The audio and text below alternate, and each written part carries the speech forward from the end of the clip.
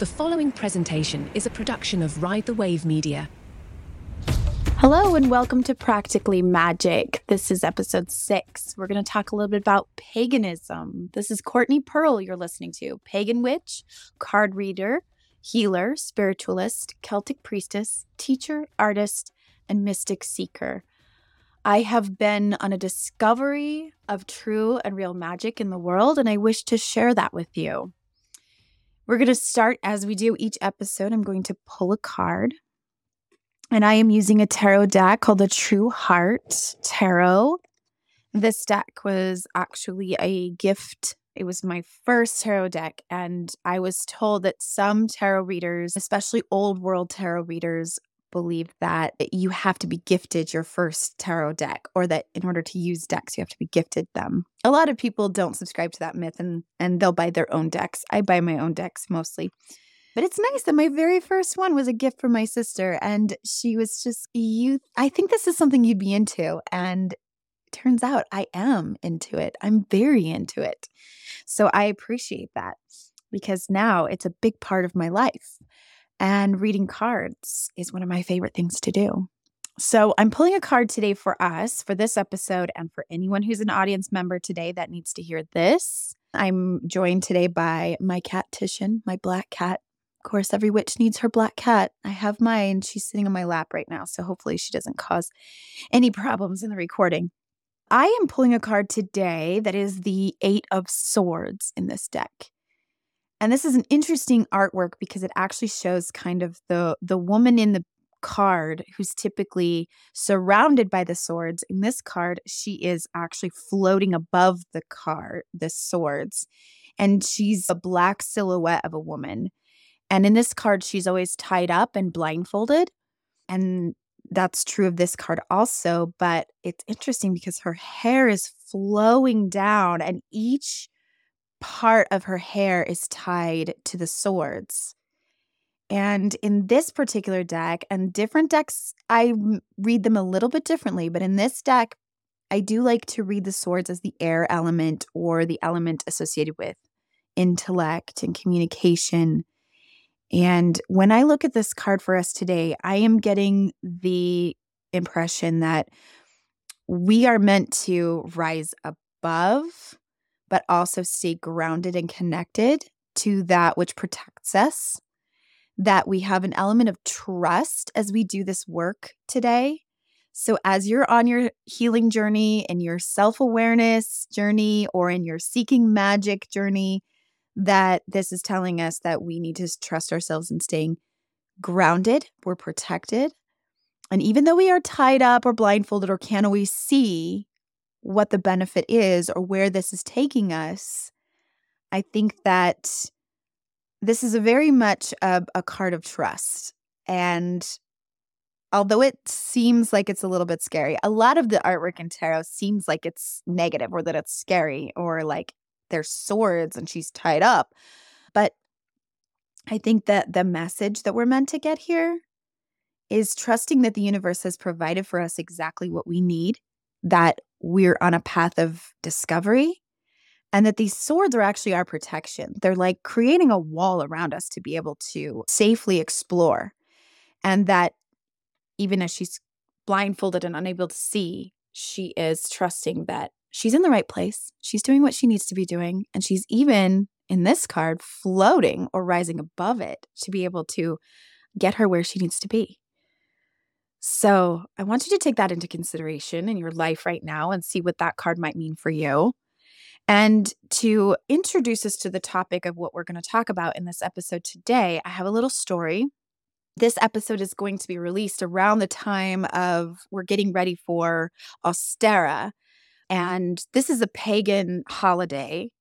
But what I love about this holiday specifically, and all of the Wheel of the Year holidays, the Wheel of the Year means the Wheel of the Year has been broken up into about every 6 weeks. There's some kind of a celebration or festival that old and ancient pagan or indigenous ancestors would have maybe celebrated because, and this comes from a Northern European kind of practice, but it follows the Wheel of the Year as far as the planting, the harvesting, the wintering, the sort of natural aspects of living life on this planet in that hemisphere of the earth. So Ostera is great because it actually is a very blended kind of holiday or festival or time of year with pagan and Christian traditions. And since we're going to talk about paganism today a little bit and hopefully not scare you away from what paganism is, once we've clarified what paganism is, you'll understand that Ostera is a perfect example of the melding of these cultures, because Ostera, although that is the name of a German goddess of dawn, and spring is a representative of the earth coming back to dawn and the springtime, the seeds and the bulbs that we've planted around Imbolc are now finally going to start popping up out of the frozen earth. And Ostera is the name of this goddess of dawn. It's also the melding with the Easter traditions. So Ostera is also Easter. And that is beautiful. They mean both. And a lot of the symbolism around Easter is from pagan roots.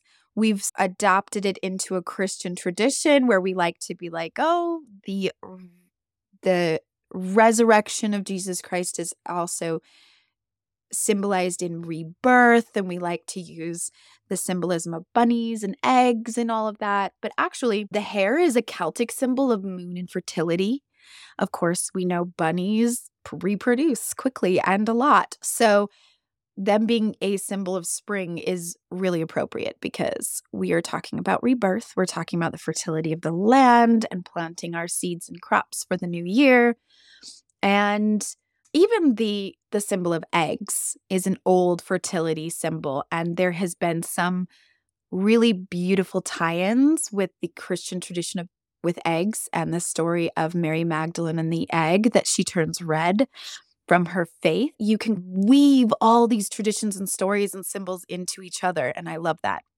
So I'm going to tell you a little story about Ostera. There is a story that goes, the goddess Ostera is walking through the forest and she comes to a bird who's been injured. And she sees this bird on the ground and she picks it up, and with her goddess powers, she says to the bird, I can heal you and I can let you be free again to roam the earth. Would you like that? And the bird says, yes, please. My wing is broken and I would surely die here if you didn't heal me. So the goddess says, I can heal you, but under one condition. I can only heal you if I can turn you from a bird into a hare or bunny. I realize bunnies and hares are not the same thing, but as we are telling the story, it doesn't actually matter which one it is. So let's say it's a bunny. I can turn you into a bunny, so you will no longer be able to fly, but you will be alive. And the bird says, okay, I will concede to this deal. However, I do want to remain the ability to lay eggs. For this ability to lay eggs as a bird is really important to me, and mothering in that way is really important to me. And so Ostera says, okay, I can give you that. I can leave you with the ability to lay eggs. And thus the bird was turned into a bunny who can lay eggs. And this becomes the Easter bunny or the Ostera bunny. And that is a story that perhaps predates the stories we have of the Easter bunny. And that may be where that story comes from. Now, these symbols of fertility, it's amazing that for the last 2,000 years, paganism has gotten a pretty bad rap. And a lot of that is due to the campaign of Christianity overtaking the earth and conquering civilizations of pagans and saying paganism is evil. These are heathens. They must come unto Christ and believe in this now. And there is doctrine associated with that. And so that's when paganism was mixed in with the sort of idea that it was evil or that it was against Christianity or that they were not one and the same thing. And so I love that Ostera is an opportunity to say, actually, there were a lot of cultures when the Roman Catholic Church was on conquest and conquering Celtic traditions, that there was people in the Celtic and Nordic areas that said, let's try to blend these together rather than to squash our traditions we've had for thousands of years, things our ancestors believed in.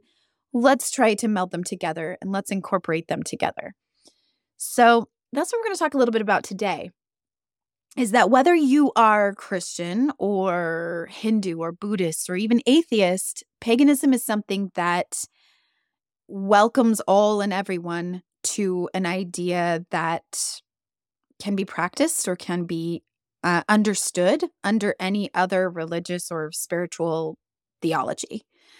And that is where I came to be a pagan. And I grew up in more of a fundamentalist Mormon tradition. So although my parents weren't necessarily fundamentalists, their parents were. And I am descended right from the Mormon pioneers who came across the plains after Joseph Smith. I can't even tell you exactly which ancestor that I have that converted to Mormonism, but it's pretty early in the church days, which would seem like it goes back pretty far, but actually the Mormon Church is a fairly new branch of Christianity in that it's only been around for a few hundred years. But because I live in Utah, it's very, very much ingrained into our government, our culture, and everything that we are here in this lovely state. So I do want to say that that is more of a fundamentalist come from that I have, but my journey into paganism was looking for something that was a little bit more rooted in the what is true to your own heart kind of way. So I actually came about it in looking into Gnostic Gospels of Christianity, that there was the House and Gospel of Mary and Thomas and Philip that were preaching more of the feminine come from, or the feminine energies of the Christian church, things that were, of course, taken out of what we now have as the Bible. And I love this quote by Graham Harvey. He's a kind of a religious leader. He talks about how the difference between fundamentalist or going from a fundamentalist to a Gnostic or fundamentalist to a pagan spiritual belief is like the difference between a tree and the forest. So if you were to say, let's say, for example, that the doctrine or religion of Christianity is like the tree.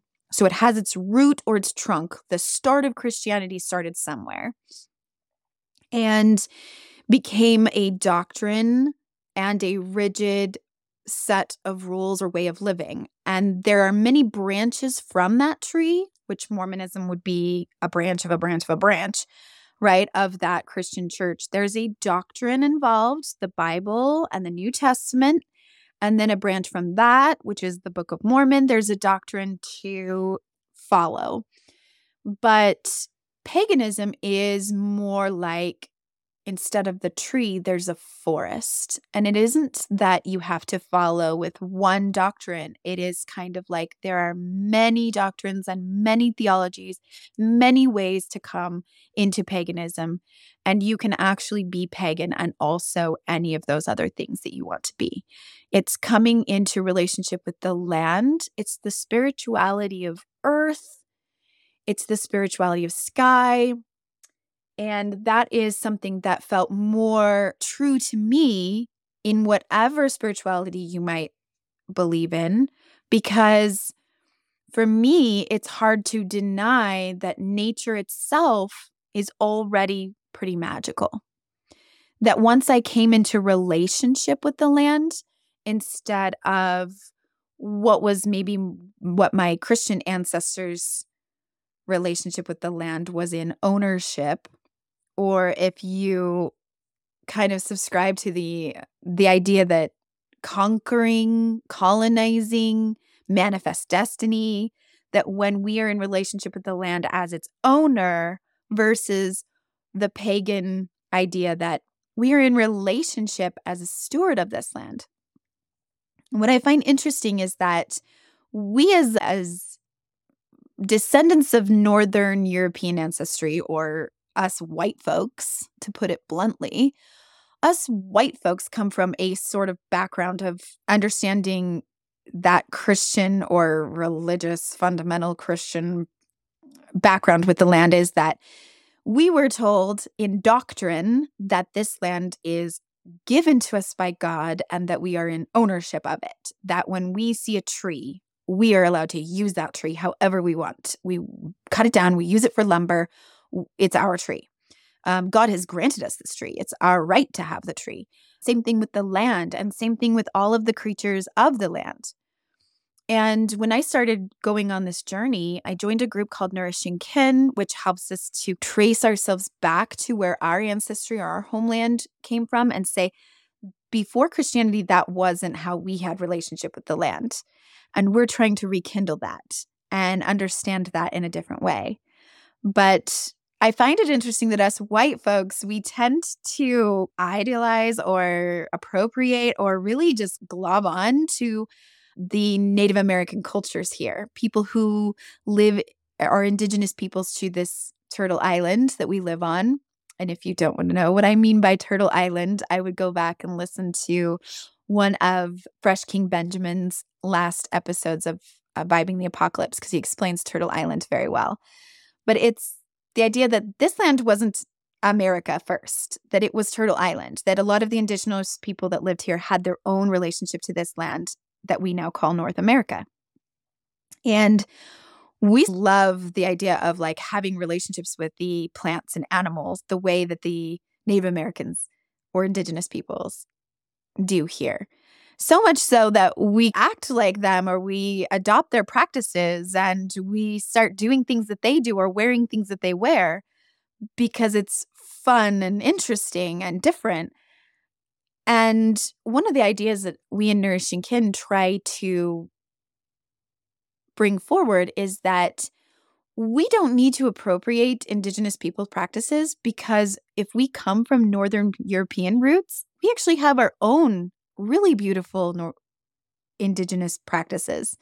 So, like, my family's ancestry comes from Scotland, Denmark, Wales, Ireland, England. I have kind of a mixture of those Celtic ancestry. And I feel very drawn to learning about what was it that my peoples did before Christianity told us that we were in ownership of the land, but when we had relationship with the land. So I really love to learn about the folklore of Ireland, that we have folklore like the Cailleach, who is the woman, the old wise woman who in some stories she grows like a giant and she has rocks in her apron and she places those rocks around on the land, making the hills and mountains. That is Ireland and Scotland.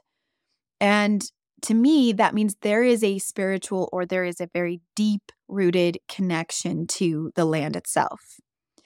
And something else that Nourishing Kin in that group has helped me with is to claim or take notice of the grief that we feel in having a disconnect from that land because it is no longer our homeland or it is no longer the land we reside on. Being descendants of immigrants here to this Northern American land, we have to sort out the feelings we feel of like never really truly making this our homeland because it is our adoptive mother. And so we want to make sure we're respectful in that way. And what this means for us, if I can try to untangle myself from my kitty, we're confronting our own relationship to ancestral trauma or cultural appropriation with this idea of animism. So instead of the land being an it, we try to associate with the land as a they or them or he or she, that this land has a sentient relationship or that it's sentient in the way that we can communicate with trees and with plants and with animals, and that it is in fact sacred, the land itself, that it was sacred to the people who lived here before me.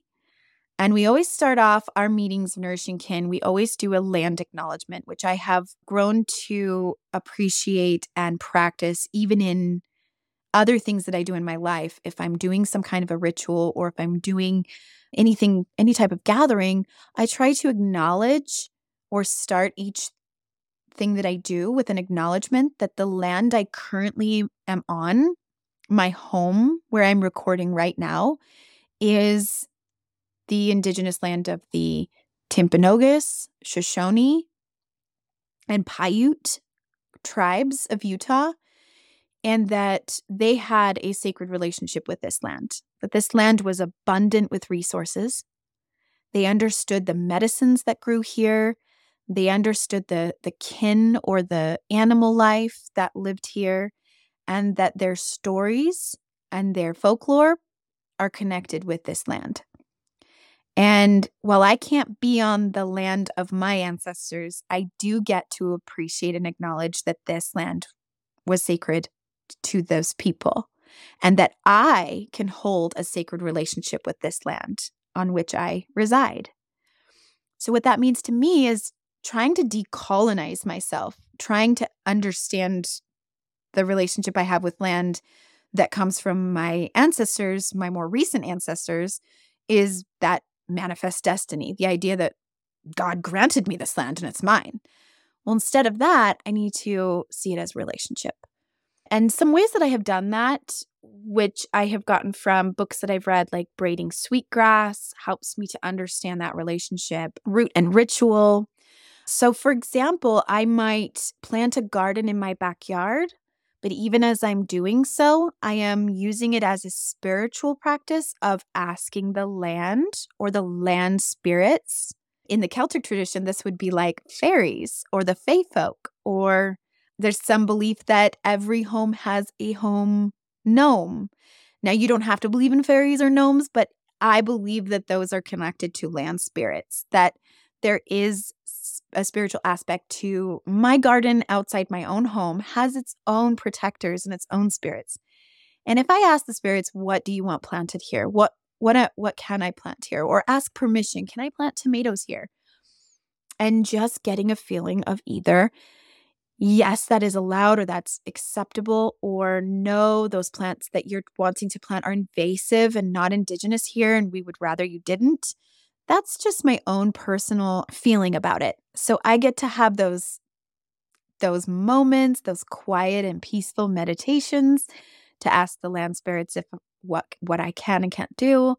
And it also means that as I plant my garden, I am being very careful about making offerings and gratitude to my plants and to my kin, that I am not in ownership of those plants, that I am actually, they're a part or a member of my family or a member of my kin that I have relationship with.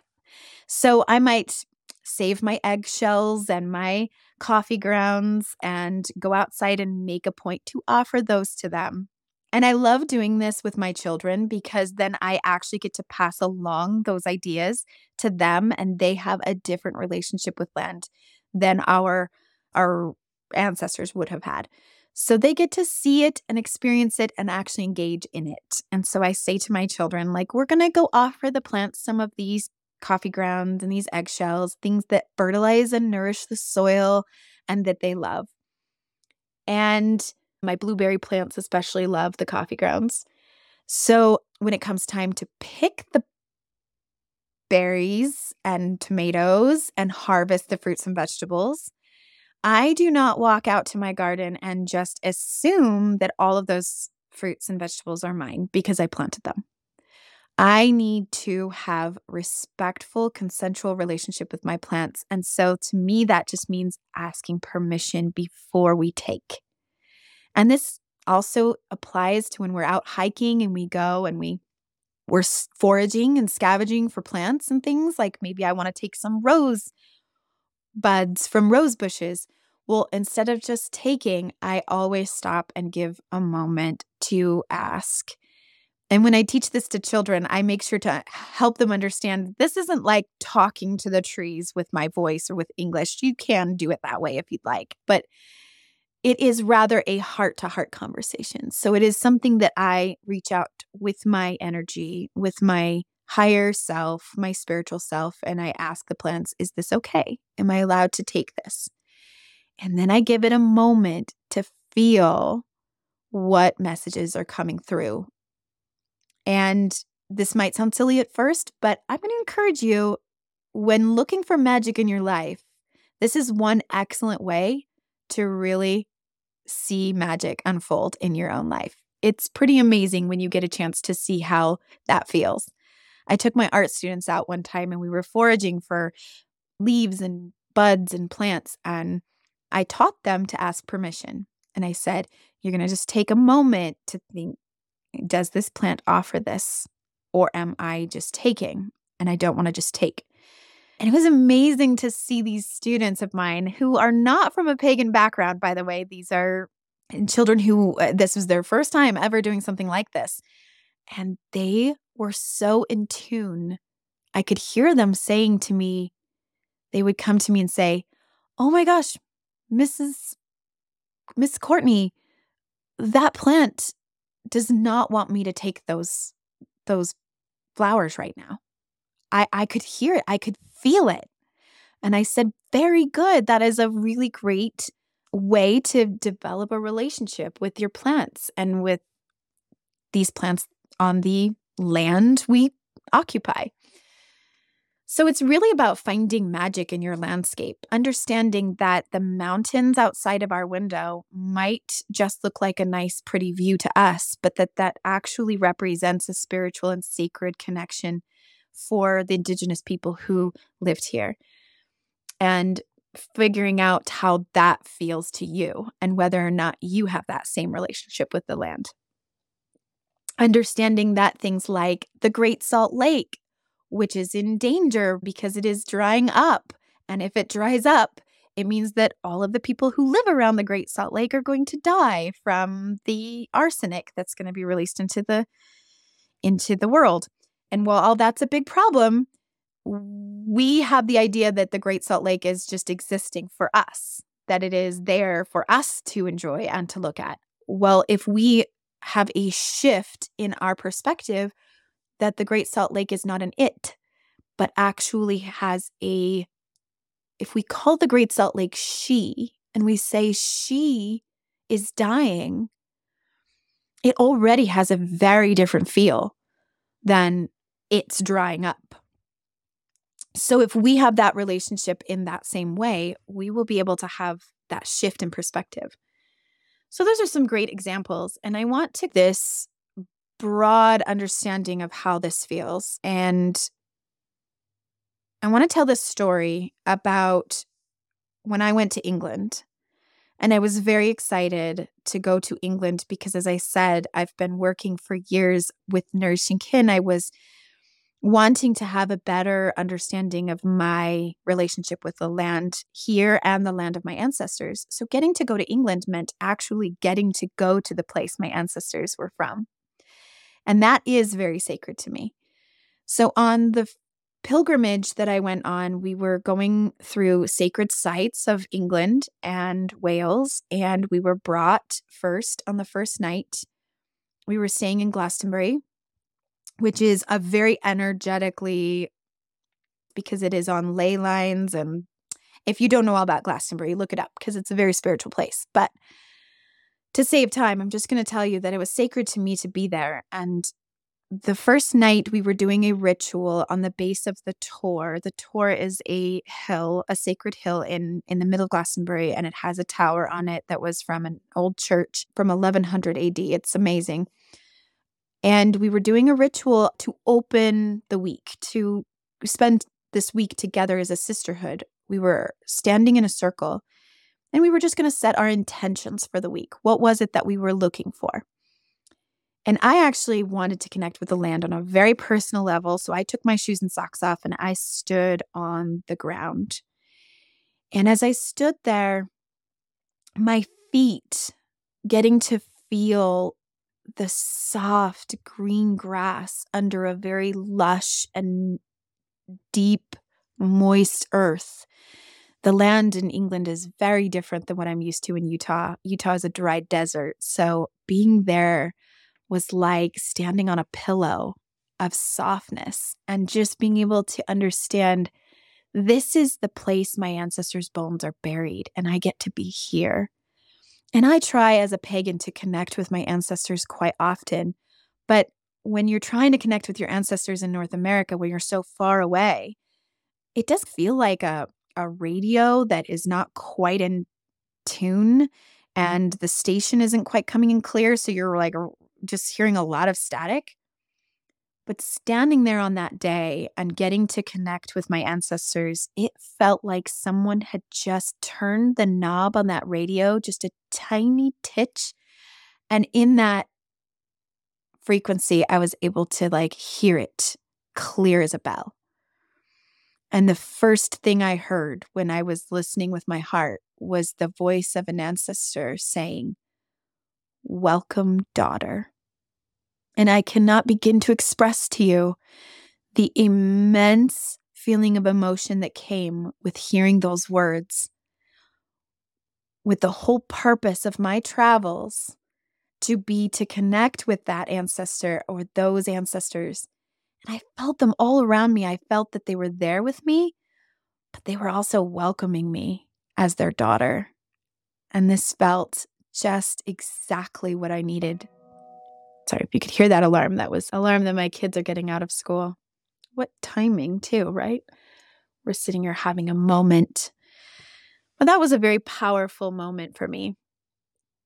And so I want to challenge you, if you don't quite know or understand paganism yet, even after this episode and our conversation here and listening to how I describe paganism, I want to ask you these questions. I want you to sit with them and see what feelings come up or how you feel about it.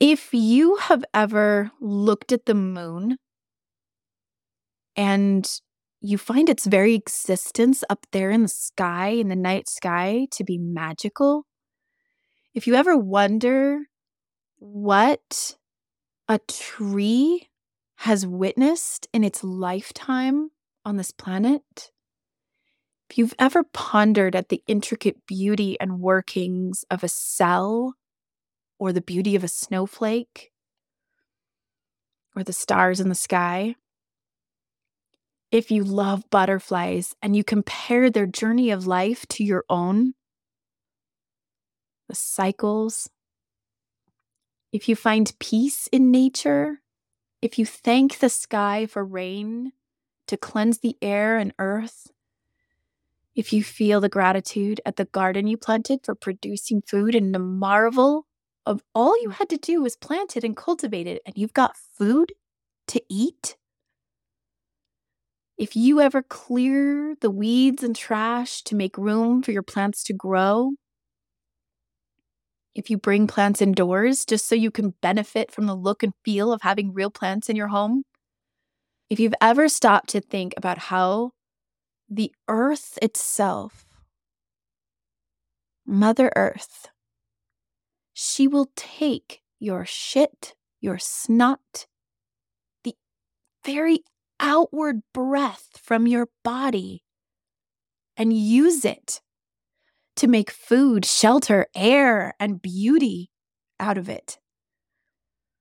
If any of those things have ever been true for you, you might be a pagan. And it's okay to be a pagan.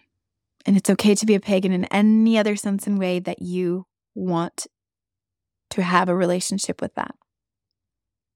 And I'm going to leave you with this one last quote. This is one of my favorite comedians, Ricky Gervais, who is a very notorious atheist. He's known for a lot in his comedy talking about God and being very much of the belief that there is no God and there is no afterlife and this is all you get. But he says nature is super enough.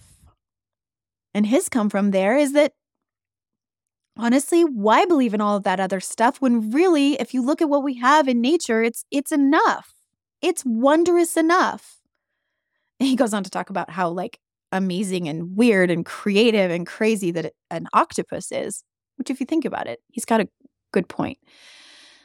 And I just want to finish here with a question from a listener. So I did have a question come forward this week that was specifically from a listener of the podcast. Yay! So if you have questions from listening to this podcast and you just want to know more about the things we talk about, please send in your questions.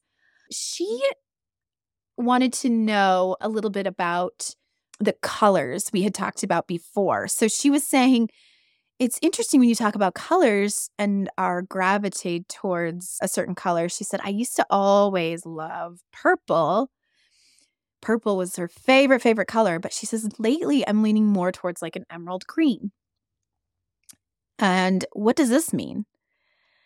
And again, all of this is just a proposal. So I'm going to propose what I think this means for her is that with the green being associated with the love, with the heart chakra, it really is about love of self, opening up your heart to the flow of love. And that's that deep emerald color that's associated with that. And the purple color has a lot to do with our relationship to God or to authority or to our higher power or to mom and dad. It's usually like a spiritual, it's the color of royalty. So think about it that way, connecting to authority figures.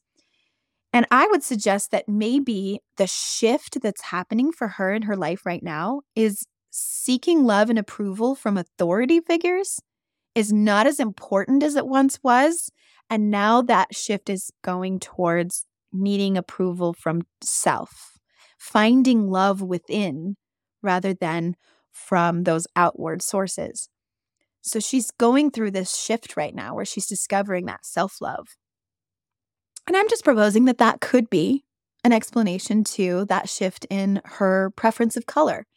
So if you have a question about that or anything that is coming up in life, I have people ask me about angel numbers. Why are certain angel numbers showing up? Or why is a certain animal always showing up in my life?